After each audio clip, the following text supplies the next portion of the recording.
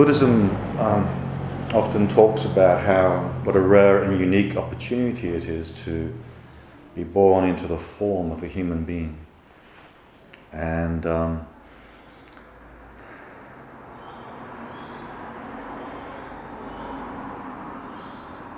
having no memory of what it might be to be a worm, I do appreciate living this life as a human being, even though it has its ups and downs. And even more rare is when human beings come together to practice Zazen. Extremely rare. So do not underestimate the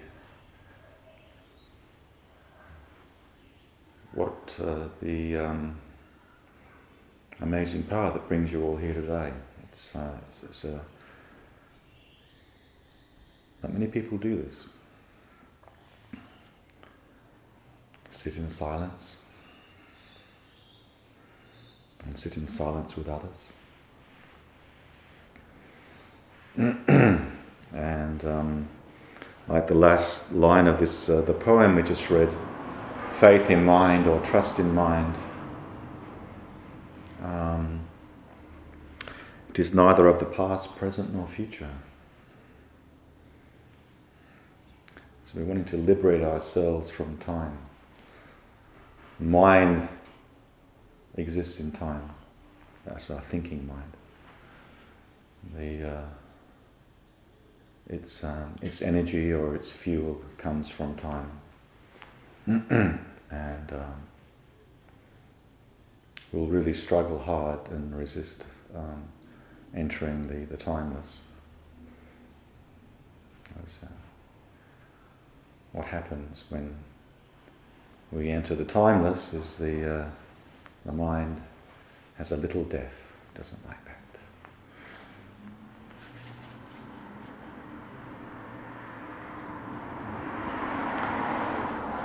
I was speaking to somebody yesterday who had someone who's had a lot of trauma in their lives, and this person would often find themselves in the depths of despair. And something unusual happened a few weeks ago. And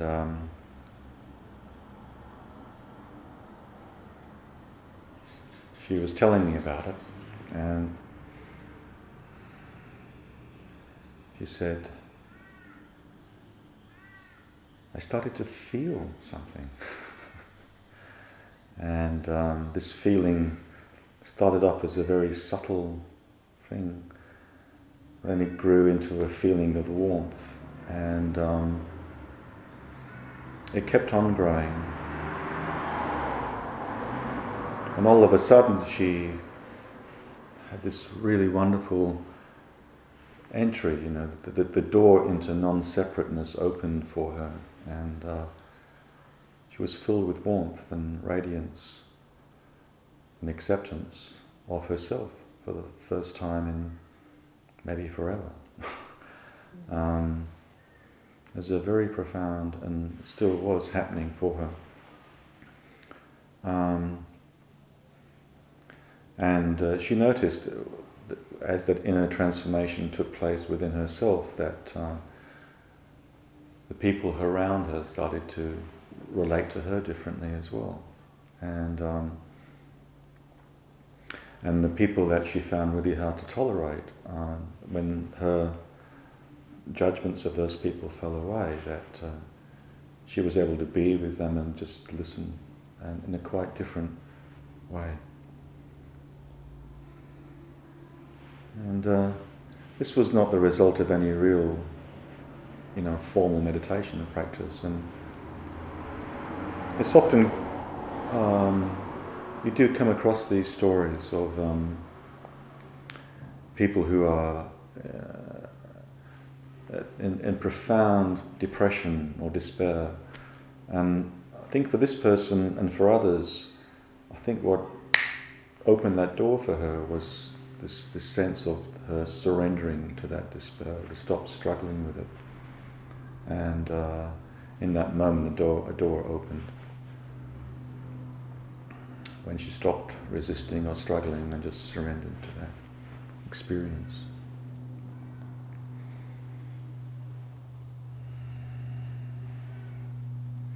So the doorways into this non-dual reality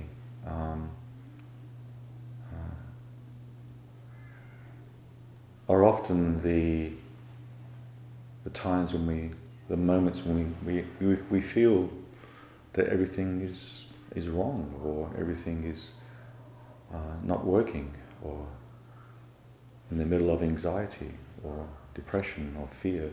These can be the doorways that can open, that can lead us to the other side.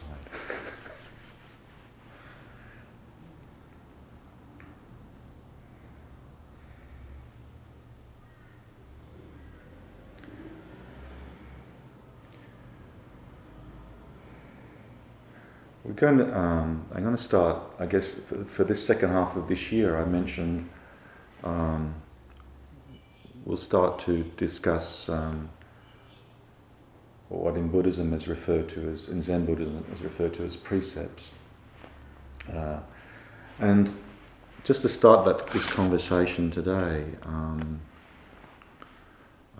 we could say that maybe one of the questions we can hold is, in terms of an ongoing inquiry or conversation for this second half of the year, is how to live a life of purpose and meaning, and how to conduct ourselves, and how to contemplate such questions as how do we live a life of no harm to ourselves or no harm to others, and how do we become an oasis or a centre of compassion and sanity in a world that's quite insane and crazy and violent, and how can we do that within ourselves, and bring that opening into the world, which so desperately needs it. And I was talking to someone else yesterday, and she was having exploring existentialism, and it reminded me of when I was about 17, 18, 19. I went through my existentialist phase, and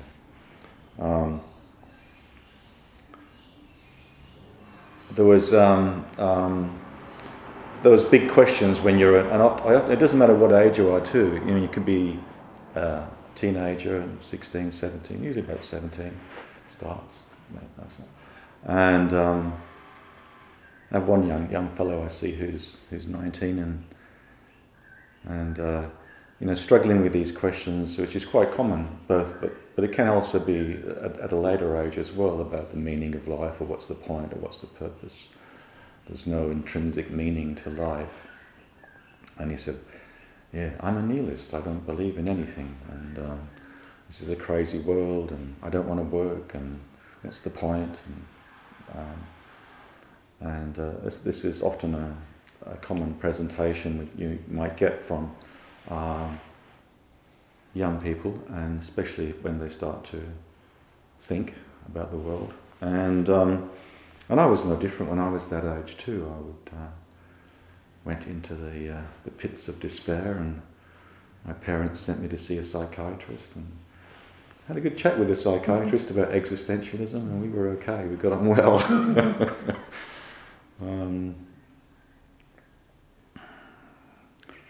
One of the existentialist philosophers and writers I got into and quite liked at the time, maybe some of you have read him or heard of him, was a French a philosopher called Albert Camus, and I think I liked Camus because he was a little bit more accessible than Sartre or Heidegger or Kierkegaard or Nietzsche, some of the other sort of existentialists. He wrote in a sort of more accessible language, and he was a novelist as well as an essayist, and a playwright as well. And one of the first books I read of his was one called La Stranger, or The Outsider, which is a novel about a man who I guess kind of like popularized this notion of that sense of being an outsider. But, on reflection, I'm also wondering about how much he may have been a stranger to himself as well. But I haven't read that for a while. But I was, what came to my mind was another book he wrote, called The Myth of Sisyphus. And this was a book in which it was an essay where he basically addressed the question of, if there is no inherent meaning or purpose in life, then why live? Why not kill oneself? And there's an essay on that, and he came to an affirmative conclusion at the end that life was worth living. But and I think how he gets to that is maybe not too dissimilar to how we get to that in Zen. But without going into that, I wanted to actually just say, give a bit of a Zen commentary on the story of Sisyphus rather than an existentialist commentary on it. And so the myth, the Greek myth, Sisyphus is very resistant to this notion of death. He doesn't want to die. Who does? And so he enchains death, ties death up. There's some of these Greek stories, they're great, aren't they? And but eventually death escapes and pursues him. And so he ends up in Hades, the sort of Greek place where you go to when you die. But he escapes from Hades as well. He's determined not to die. He just doesn't want to accept death. And so eventually the gods catch him and say, okay, how can we teach this guy a lesson?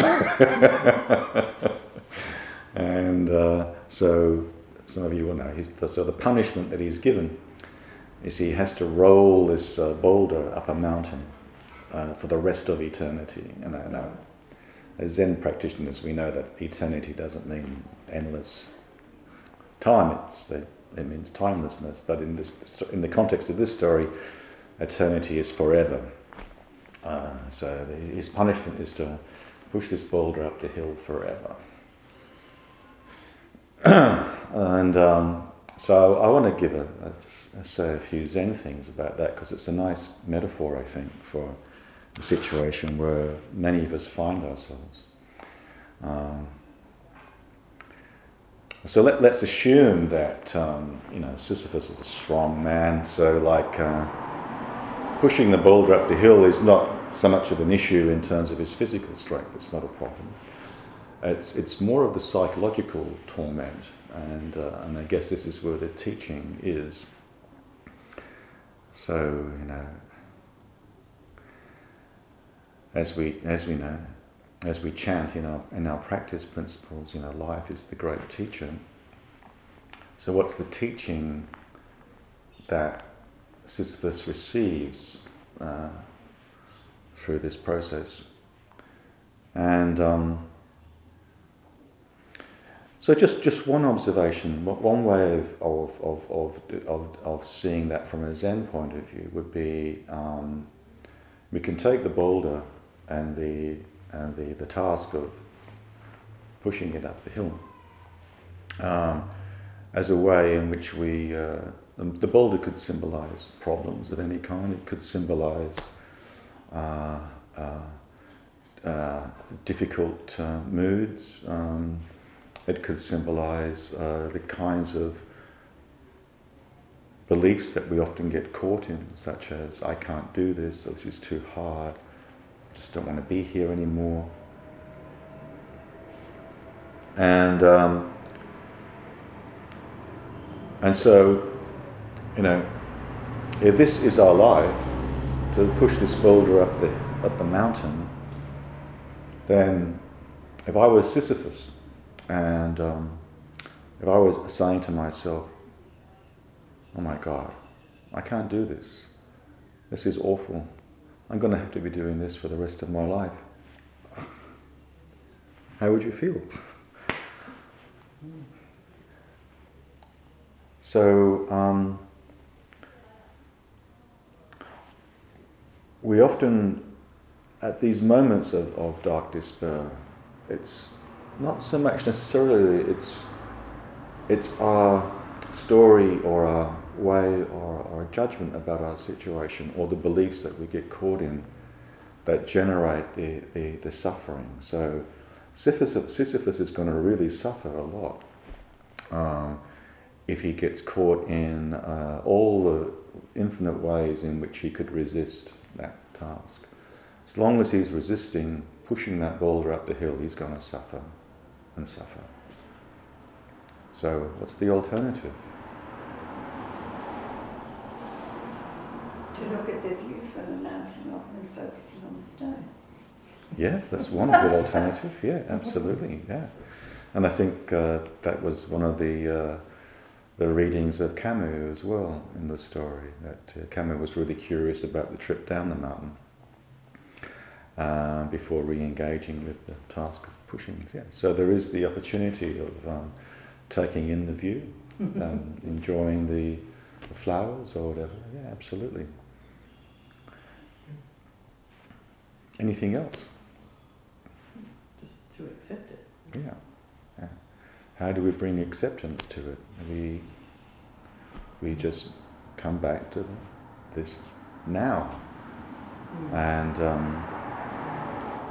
as long as I'm just pushing that boulder, that's okay.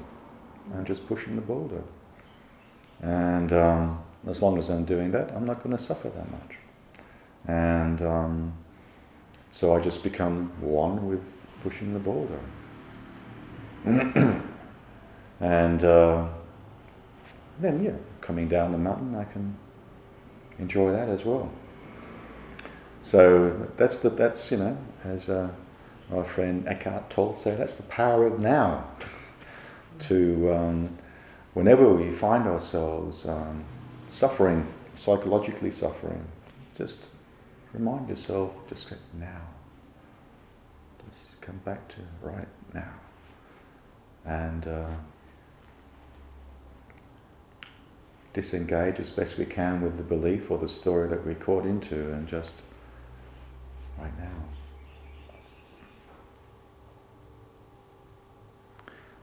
So these two in Zen, this resistance and surrender, very important, or acceptance.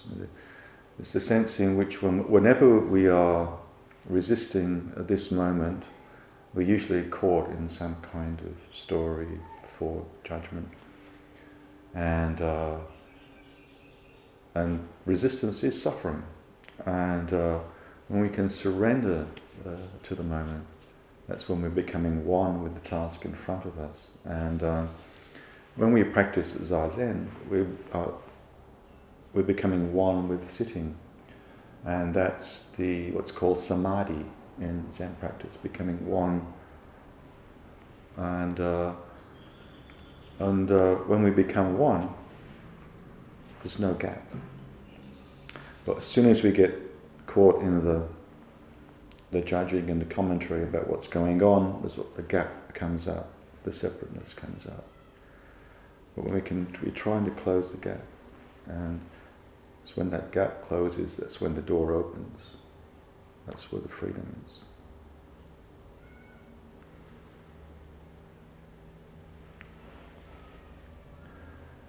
So,